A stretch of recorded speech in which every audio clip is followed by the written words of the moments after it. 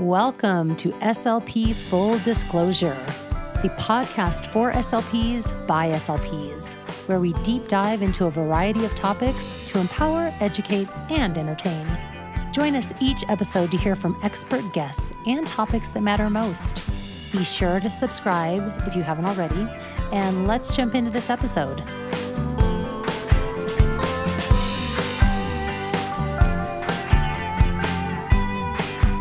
Hello, everyone, and welcome to SLP Full Disclosure. I'm one of your hosts, Jennifer Martin, and I'm joined by my co-host, Alyssa Hunter. Hello.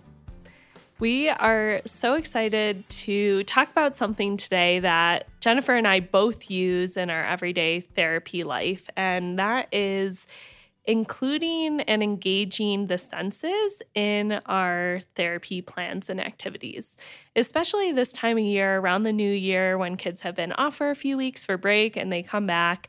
We know not only is it hard for the adults to get back into the groove of things, but it can also be hard for kids to get remotivated in therapy. And so we've found over the years that really making things as fun as possible through engaging the senses can be a great way not only to make your therapy fun and motivating, but also to reach your goals. So today we're just going to be talking about a few of the different senses that you can engage. We're going to talk about sight, hearing, touch, and also some kinesthetic movement. And we're just going to talk about a few of our favorite things. We kind of sound like Oprah, right? A few of our favorite things. These are a few of our favorite things. As we get into 2020. Yes, they cost less than Oprah's favorite, but still very functional. And I just, one of the reasons that I really like thinking about engaging all the senses, I feel like most people, we learn best when we have more than one of our senses engaged. I mean, I know even as an adult to this day, I like to hear and see things at the same time. So I think that's something to keep in mind as you're listening to this is, this truly is, more ways that we can get the information in, the better. And so that's another reason that we really love this topic. And so one of the ones we're going to start with first is sight. And, when I work primarily with infants and babies and toddlers, and this one is so important because, this is what is usually going to be like what gets their attention, what's going to, draw them in so that then we can start targeting, our goals and other things we're working on. And so when I'm working with a baby, for example, I will almost always start with this. Are they making eye contact with me? Are they engaged and interacting? Are they tracking? And so the ways that I like, the tools that I like to use for this, the first one is something we all have is our face. And so when I'm working with caregivers and parents, that's the first thing I say is that will be the item that, or the thing that is going to be most interesting to your baby is your face. And so, teaching them about, that 8 inches apart is going to be ideal for vision, and just helping them to, be still, let the baby take time to focus because they don't have perfect vision, and to really just look at that face, because that's what we now know through a lot of research is how they learn to interact. And not only that, but they have found that babies, when they're starting to learn to make sounds, they're learning by watching our mouths and watching how our mouths move. And, they've other just really incredible studies about if you are looking at a baby and don't smile, it's very upsetting to them. So your face is an incredible tool to engage that baby or young child and start that interaction, which then leads to communication. Another thing I really like to use are mirrors. I've learned to get the plastic ones. Do not get glass mirrors because that does not always end well. Safety first. Safety first, yes. But mirrors are great just, again, because, the face is, they can look at their caregiver's face, their sibling's face. But for mirrors, it's fascinating because they're looking at the face of another baby. And so they really do engage differently with that. And so I like them in the beginning before they realize that is them. And I like that after because it's a great way to work on body parts. And so that's one of the things we'll do is if I don't have a mirror and I'm working with one of these little guys in their home is we'll go to the bathroom and it's like, okay, where are your eyes? I see your eyes. Where's your nose? And so a mirror is just, they they love to look at themselves. So that's always engaging. And the last thing I really like to use is just those, you can find them in most every dollar bin everywhere. And it's just those light up toys that don't make sound. It's just the light. And I use those all the time just to see, if a baby's tracking with their eyes, visually tracking. I also want to make sure there's no torticollis and that they can move their head equally to both sides. And that's very telling because those are extremely motivating. And so if they're not able to follow that or track that or are not doing it, then that tells me, okay, something's going on because everybody loves those. So those are my kind of top 3 for sight. Wow. Well, you always carry your face with you. And Yes. typically a home has a mirror somewhere. Yep. And those light up toys, I mean, we all somehow have one stashed somewhere. They're always around. You just got to make sure you have extra batteries. That's what I've learned because when you get that thing out and it's like, oh no, it's not right in the middle. Yeah.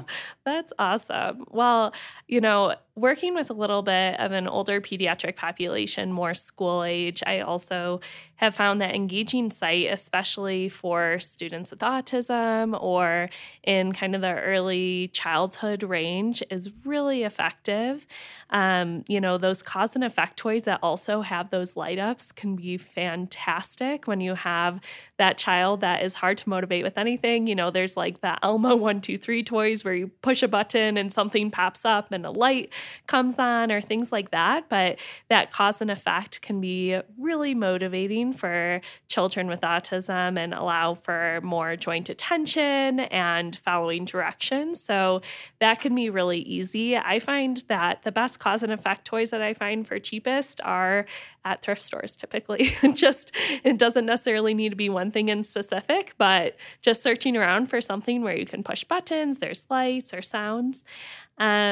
And then for older kids, I mean, there's so many different things that you can do that are motivating with sight, whether it be, making a pacing board that visually has their favorite character on it. I know I have many with Dragon Tales or Minecraft on them, but something kind of more unique that you can do that I found to be very visually motivating for kiddos is making a lava lamp or doing some type of art project that includes a visual sense. And so when you're doing an art project like making a lava lamp, you can be hitting on things like following directions, body with a group, taking turns. You can, in the future, make it a visual sensory tool, and it's something that you don't need a lot of ingredients for.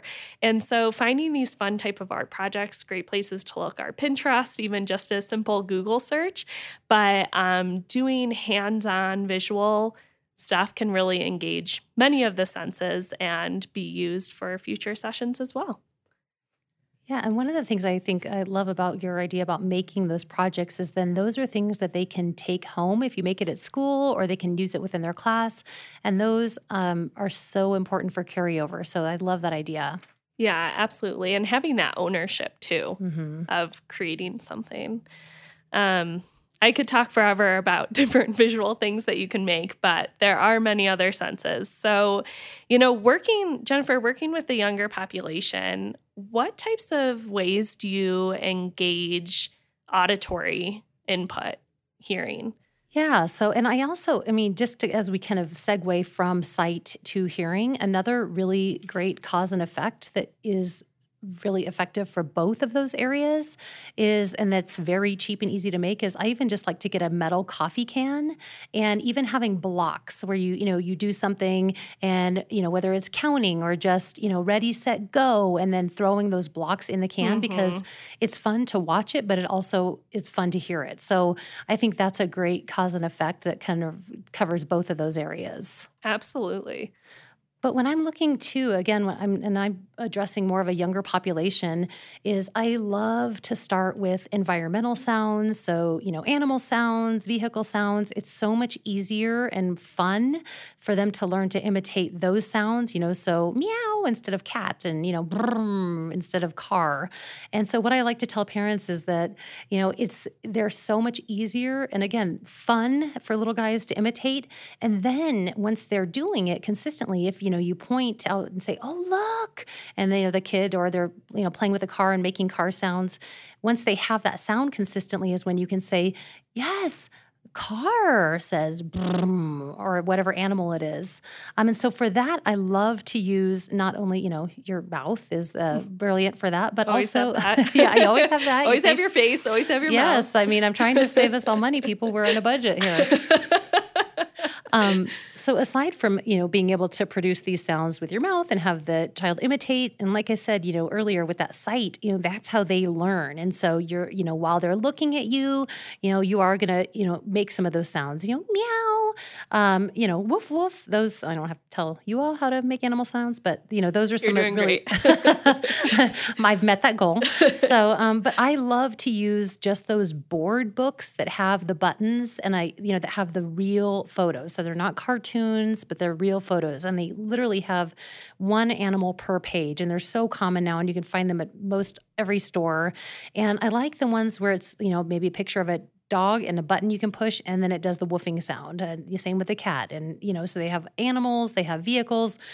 Those are so motivating, and I like them because they're not super busy. Again, all of our senses are, related. They don't work on an island. They're all, one moves into the other, moves into the other. So when you're looking at that, you can see one picture and then hear one sound. It's so much easier to retain that. And it's kind of, like active flashcards. So I love those board books. Yeah, that also sounds really great for carryovers. An easy thing you can give to a caregiver during the week. Hey, practice this, and then you get so many more trials in during the week. That's awesome. I also know that you've advised in the past when you're reading these books, really using those melodic tones for imitation and having those different tones of voice so that the child is focused in and can imitate a little easier. Absolutely. I think it just helps so much if you add a little bit of just that intonation and that imitating with that. It just, again, they're kids. And so you have to remember that, you have to make it fun. That's how they learn, that's the work of a child is play. And so, coming in sometimes and, hello, instead of just hello, it's just even adding that makes all the difference. Yes, and kind of bridging from that, I love using music in my therapy. I did grow up with a mother who was an early childhood music teacher. Hi, Mom. So I grew up with a lot of music, and it's amazing how much language you can really get from children with music. And so I use it not only as a way to increase language and vocabulary, but also it has been a great way for me to establish routines with students who maybe have a little bit of a harder time entering a therapy space. And so using hello songs to kind of give them that 2 minutes of transition and to feel like they have that consistency, or goodbye songs for students who have difficulty transitioning out. But that has been a huge part of my therapy. And you can really easily search on YouTube just hello and goodbye songs. I also have found a ton of success using music as a motivator for students who you have a really hard time finding a motivator for. So maybe they have low joint attention, maybe they're minimally verbal, and finding music that they like, using vocabulary like go, stop, more, or making it louder or softer. Also being able to, not to get ahead of ourselves with the kinesthetics, but getting a little dancing in there. It can be a really great way to lighten the mood for therapy, but also have it be a great way to establish routine and motivators. Yeah, and I find that, I am seeing so many more of the kids that I was working with and the little guys that were receiving music therapy as a weekly service. And the parents would just rave about it because, again, it's very motivating, it's fun, and, they would bring instruments in. And so, I have not worked with a family that was also receiving music therapy that didn't rave about it and find that, it was really beneficial.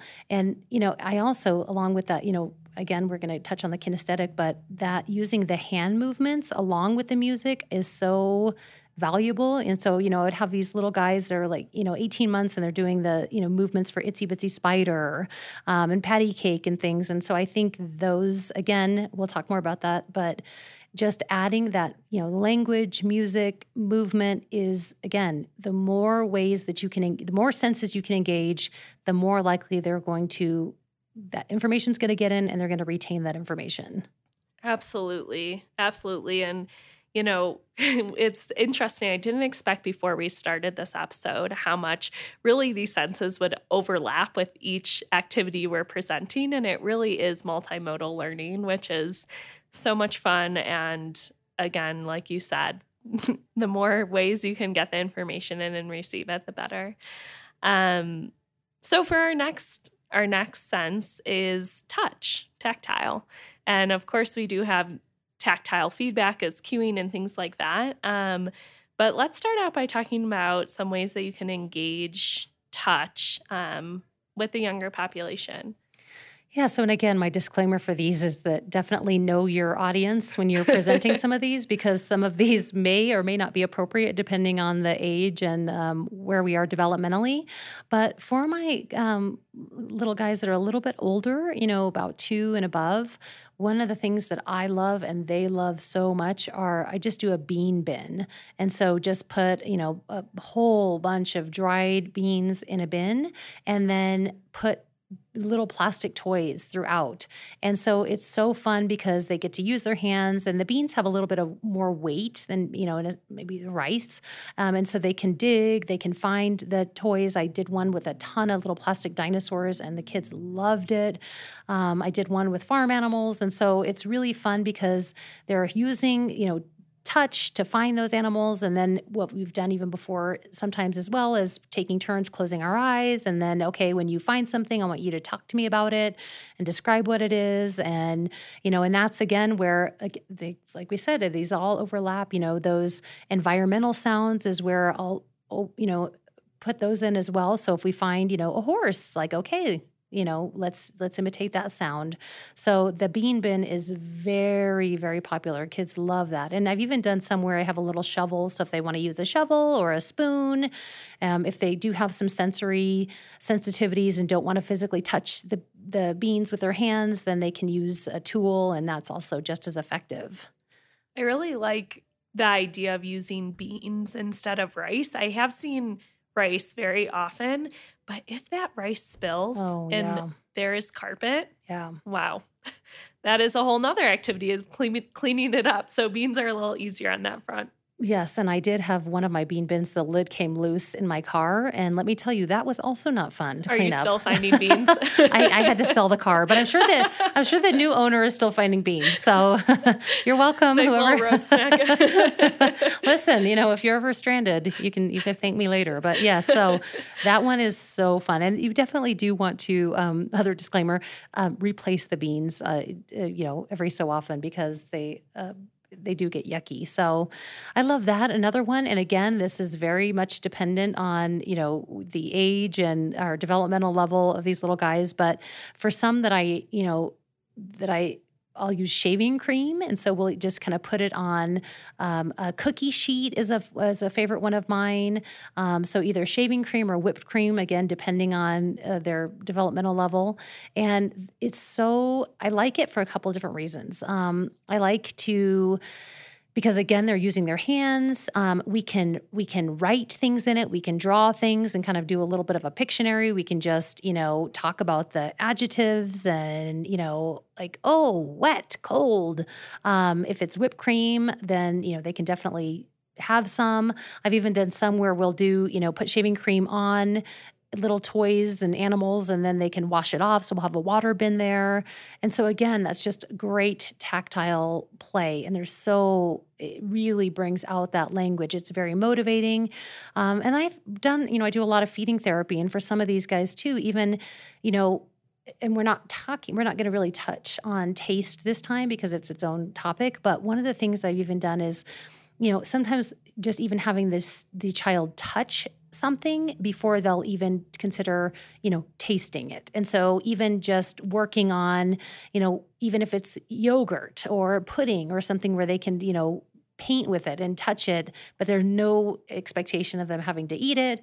But, again, everything carries over. They're smelling it, touching it, but there's no expectation to taste it. And so that's definitely one of my favorite things. And again, when the kid's a little bit older, I love doing shaving cream and doing letters. So if we're working on letters or sounds, that's a great way to incorporate that as well. Yeah, absolutely. And I think that this activity can even carry over to more of a general education population. I remember as a kid doing this in the classroom with shaving cream, and I think that it can really span a lot of different ability levels, which is awesome. And kind of speaking to the older population, a way that I've kind of transferred this type of activity to some older kiddos is using kind of like a mystery box or bag. I personally love the game Ned's Head. If anyone's ever seen that before, it's basically a huge kind of stuffed animal head that has holes on either end where their ears are, and you can reach in and put in any objects you want. Of course, it comes with gross things like boogers and throw up, but I like to put it to kids. They love that stuff. They think it's hilarious. For me, I rather be, describing some different things. So you could really put in anything, whether it be articulation cards for Arctic practice or, different textured objects that they can be describing what they feel. You can be working on syntax, sentence building, adjectives. You can do so many different things with it, turn taking. And so it's a really great way to work on some of these more grammar-based goals without it being with a pen and paper. And so really getting that tactile feedback, and that can also be really motivating for kids. Yeah, and I love Ned's Head too, because I feel like it's an activity where if you have a student that you're working with alone, it's easy to do, but it's also a really fun group activity, small group activity for kids, because then, they have to, listen. They can, one student can be describing it, and the other person can be, the other student can be listening and making guesses. So I think it's one of those, it's great for single, group, however. Absolutely. Especially with sometimes these groups can get big these days, and it's nice to have just a go-to in your cabinet, pull it out, and you have a 15-minute activity right there. Yeah, absolutely. All right. So I think we're going to move on to our final sense that we're going to talk about. Yes, kinesthetic, one of my favorites, and I think should be incorporated into almost every session when appropriate. I'll let you kind of get the ball rolling, no pun intended, with these activities. Is that a little too SLP corny? I had to say it. Yes. And so I have learned so much throughout my career about this topic from working with PTs and OTs and co-treating, and they have been some of my best teachers with this. And so I encourage, if you ever have an opportunity to co-treat with a PT and OT, I feel like I get so many more vocalizations and have just learned a lot from them about how to incorporate this into every activity if possible. And so one of the things that I love and have with me at all times is a therapy ball. And so again, this is for, I think it's one of those things where you can do this with little guys. Like I've even with my 18-month-olds up to even, students that can, sit and hold themselves on the ball, where I'll literally just take the child and, hold them securely in the waist, and then even just kind of some bouncing on the ball. And again, I hate to just keep saying this, but they all bleed into each other. And so, when we're sitting there on the ball, there's movement where we can incorporate songs, language. I do a lot of, it's very motivating for some kids. And so we'll be doing some movement and then I'll stop. And so they have to request or, signal in some way that they would like me to continue. And so that is a very motivating activity. And so I love the therapy balls, even if it's, if they're able to, we can roll it back and forth and they have to request with that. And again, when the older students, I've even had some older students that I've had them, if we're doing work at a table, they sit on that therapy ball, because I find that even having that to sit on and, move a little bit with that helps them focus more on whatever activity we're doing. Yes, that flexible seating is key for those older students. I also feel like when I've used a therapy ball, it can reset a child when they're having a hard time during therapy, and it can help kind of reset their sensory system so then they're ready to continue on for the rest of the session instead of losing Yeah. maybe that last 5-10 minutes. Absolutely. It's so worth it. I mean, I think you know better, you do better. And it used to be, you're going to sit there, you're going to listen, you're going to do this, but that's not how most of us learn. And so I think, we have to meet people where they're at and allowing them, if moving around a little bit and kind of fidgeting is, going to help them be more focused, then absolutely we want to allow that. And the other, kinesthetic activity that I use a lot is just having, and again, it's, what we have, our hands. And so I will, clap out, especially if I'm working with a child and we're doing one syllable words, we'll even clap out the one syllable word. But it's very beneficial when we're trying to work from one syllable to two syllable to three syllable. And I find that having them, breaking those parts down, the syllables down, and having them clap out each one is so effective. If I do with or without, I notice a huge difference just having them clap. And if some kids don't want to do that, even having them tap on the table because it's hard, but sometimes you don't realize that a word has, two syllables. They're not thinking about that. So if you clap it out, they can almost, feel it and hear it. And then it's easier to realize that it's separate parts. So that is something I do all the time. And I feel like that's something I work with a lot of parents on as well, because it's something that they can easily do when I'm not there. The kids will, it's typically very motivating for them. And then they feel like they're doing something to, continue to have that carryover when we're not in therapy. Yeah, absolutely. And I mean, that is something that is so beneficial once they do reach that school age with phonological and phonemic awareness, being able to segment those words, hear those syllables. And so it's really one of those activities that can prepare them for literacy, which is, of course, the big one. Absolutely. Yeah, I love doing all of those things. In addition, I mean, I think one of the biggest challenges that I had when I was working with early intervention and even some elementary age kids is when you have that student who just cannot sit still, they can't be at a table, they can't participate because they can't have a calm body at that moment. And one of the best pieces of advice that I've gotten from multiple OTs that I've treated with is make it fun, make it an obstacle course.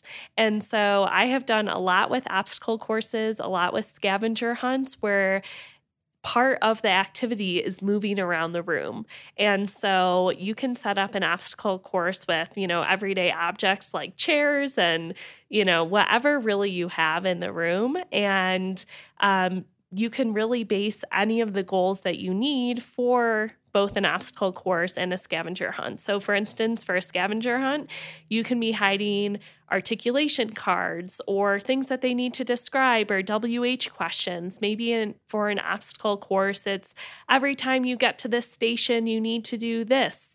And so they're both really nice activities that you can do no matter what type of space you're in or what type of resources you have, and apply it to a one-on-one session, a group session, and just allow those kids to be really successful for people who just have trouble sitting still. Absolutely. And I think the movement breaks are so important. And again, once we know better, we do better. That, I know even for myself, if I'm sitting for too long trying to work on a project, I start to feel like I'm not being as productive. And so it's like, oh, I need to get up and move, come back. And it's like, okay, now I'm kind of reset and ready to go. And it's no different for kids. In fact, it's probably more important. And so, I've even just had those times where it's like, okay, today sitting and doing activity is not going to be an option at all whatsoever. So we are going to do something where, for example, I'm going to give you directions. If we're working on 1 or 2 step directions, I'm going to give you directions and have you physically go do it. So go find the purple book and put it next to the table.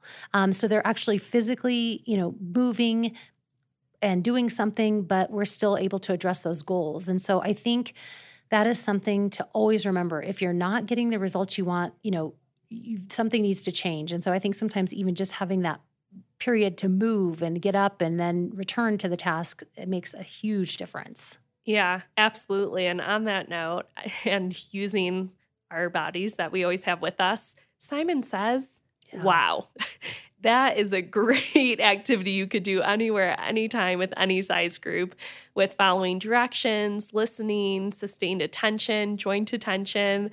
And one of the things I love is really allowing the child to take a turn to be the leader. So maybe they're the one who is telling the instructions to the group, and it can get goofy, it can be fun, and they're learning along the way, which is really cool. Absolutely. It's best when you can trick them into learning. Like, you think this is a game and fun, but you're really learning. So yes, exactly. Absolutely. That subliminal learning. Yeah.